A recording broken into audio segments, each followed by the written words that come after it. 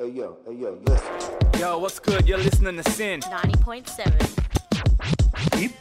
Hip hop? Hip hop anonymous? Damn you! You get me the easy one! You're listening to Sin Hip Hop. Yes, get it. What is up, fam? You're tuned in to Sin Hip Hop. We just heard a sweet bracket of songs that was spoke by Yibby. Before that was One of These Days by JC.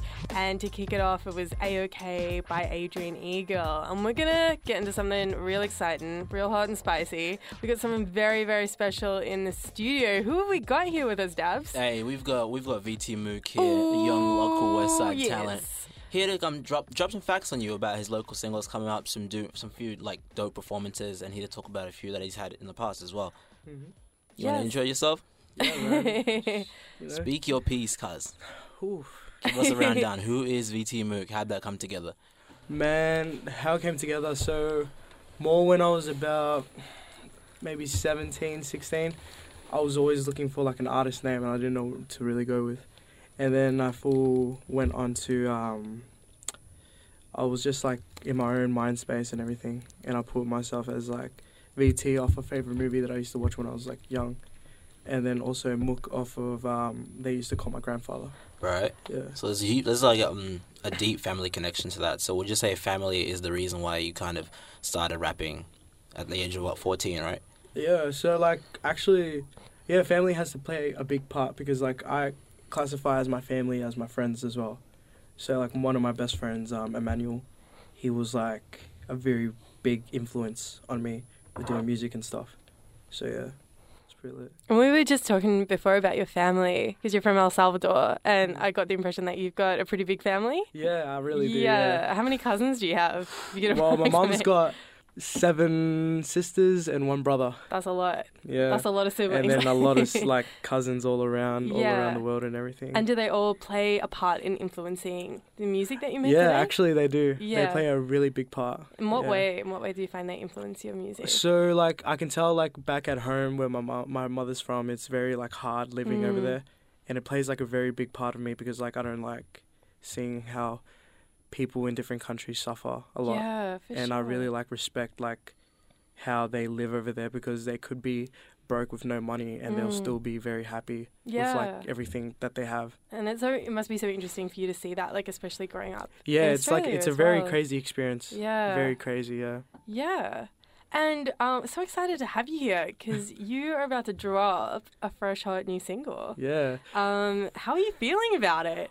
I'm excited. Yeah. It's going to be lit. Like We're very excited. like it's more like for everyone to, you know, bump to it, have fun. Yeah. You know, if it's up in the club or anything. just, Yeah, like, for go sure. hard. So this is more of a club track? Yeah. Nice. And Yeah. when you make music, do you have like an audience or a style in mind that you're always going for, or are you kind of like all across the board? You like to experiment? I like to experiment a lot. nice. Yeah, I like to tap into different ends and stuff like that. Yeah, you know. cool. And what are you kind of feeling at the moment? Like where are you at creatively? Creatively, I've Yeah. actually been a lot on my singing type, like Oh. R&B, old school soul R&B stuff.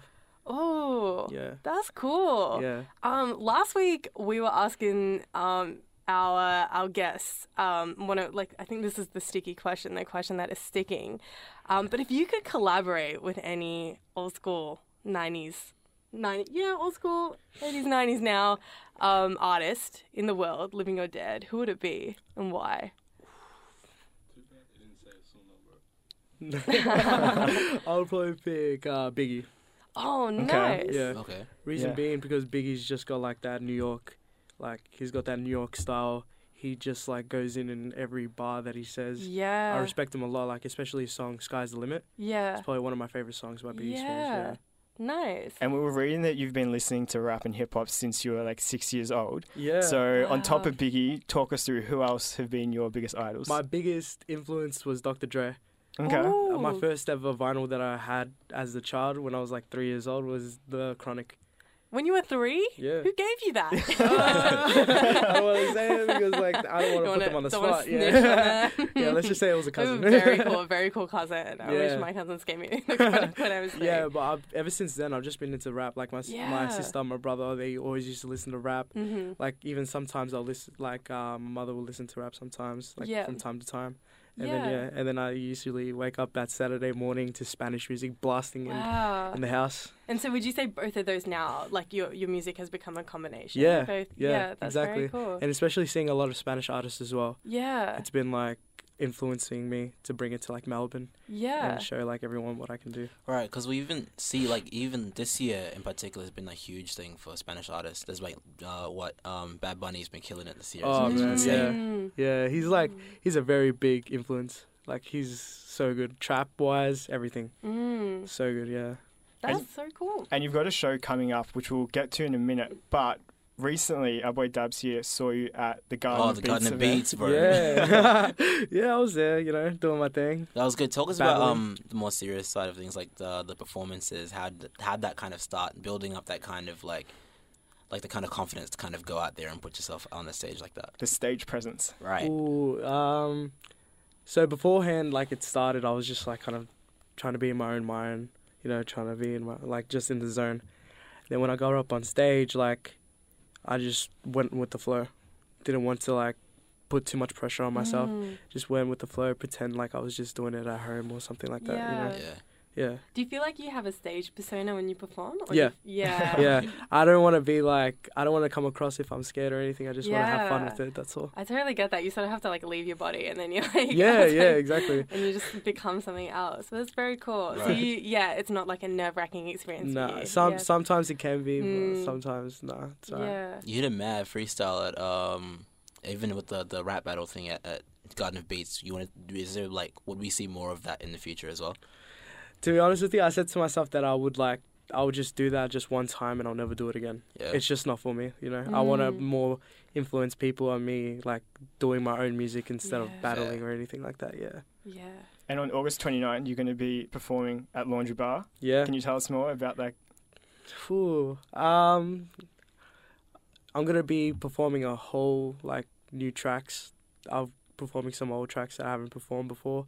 You know, it's just going to be like a brand new experience. I want to bring to the table something different that no one's ever like experienced, you know.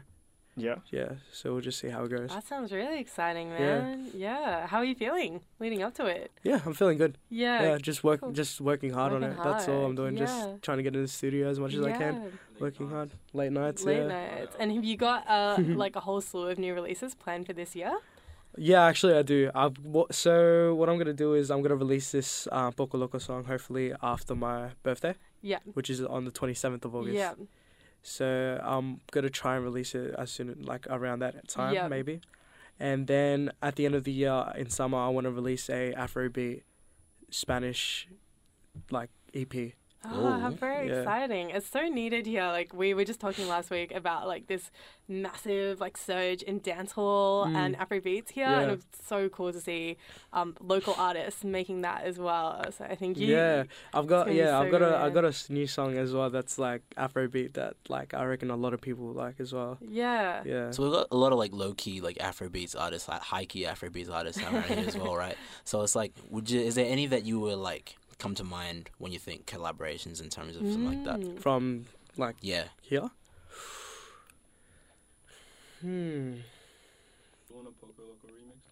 Yeah, so I'm doing my own song like remix with Jamal. Hey, shit. Yeah. So we'll see how that goes. That's good. I like that. Jamal's another for those of you listening to, is another, like, where's he from? He's another Chilean. He's Chilean? Yeah. But he's, like, insane. He kills it. Yeah, with man, the he's Spanish. so good, bro. Like, when I first heard his, like, song, Mi Paciencia, I was like, dude, this song's crazy. Completely blows you out the water. Check that out as well. And then as soon as that happened, I was like, I wanted to collab with him. Yeah. I think that's the other reason why you're such an impressive up-and-coming artist, because there's so many artists who they're not rapping in different languages, so it's so great for, you know, different cultures in Australia to be represented. Do you find it more difficult or easier to rap in Spanish? Actually, no, it's actually quite difficult sometimes because, like, you have to really think about what, like, you're going to put into saying, like, the language, you know, because, like matching the flow to the exactly, beat, because, right? like, you have to you have to see if words actually like go together. If they Yeah. don't, because in Spanish, like we have a lot of different dialects and stuff like that, Yeah. and you have to try and figure out like where the pieces will go together. It's like a puzzle. That Yeah. sounds super intellectual, super brainy. Yeah. I feel like that also influences the way that you rap in English as well. Like you definitely have that kind of wordplay that comes into play as well.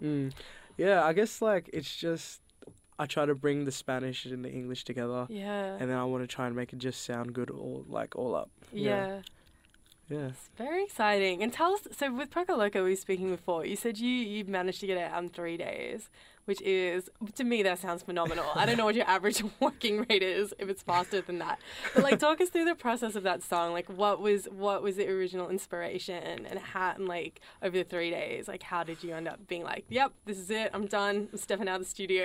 All right, It's good so to like, go. what happened was I was at my friend's studio. Mm-hmm. It was in South Bank. I'm not Mm-hmm. too sure. It was like somewhere around there. We were doing the freestyles there because we're getting ready for Garden of the Beats. Yeah. And so my homie Tack, shout out to Tack, he put me onto that. Like he played me the beat and he wanted me to freestyle over it. And as soon as I heard it, I was like, bro, I need that song. Yeah. I need that beat. I was like, I need that straight away. And then Yeah. he gave it to me. As soon as he gave it to me, I started working on it. And then in those 3 days, I was like, I got that song Yeah, done. it just came out. Does came that out. often happen? Is it often like you come with like a concept in mind and then it's just trying to find, kind of chipping away until you find it? Well, it happens sometimes and sometimes like it doesn't. Like it's Yeah. really hard to like, because with that song I was just more like having fun with it. I was like, because Yeah. it's more uplifting stuff Yeah. like that. Like with my other song La Gente on SoundCloud, that was like that was more. I was watching a TV show, and I wrote it off that. Like Yeah. it was like That's so interesting. So your inspiration kind of comes from everywhere. yeah, literally like I could have someone telling me a story about them. Yeah. And I'll write about it if they want me to. I've written like a couple songs about people like multiple times. Yeah. Yeah. That's very impressive. I think on that, we're ready to jump into it. I'm very excited. This is the debut premiere of Yeah. Poco Loco by VT Mook. Is there anything you want to say before the track starts? Famous last words. Ooh, I Where hope can we everyone find you enjoys on it. socials. Yeah. Yeah, Where can everyone follow you? You can follow me at VTMook_MOOK. You know, just follow me there on the IG, on Facebook. I've got a Facebook page called VT Mook as well. And on Spotify and Apple Music, I got my own socials there as well. So, like, people can follow that. Yes. Yeah. Yeah, we'll check them up on our page as well so everyone can find you. But let's get into it. Sweet.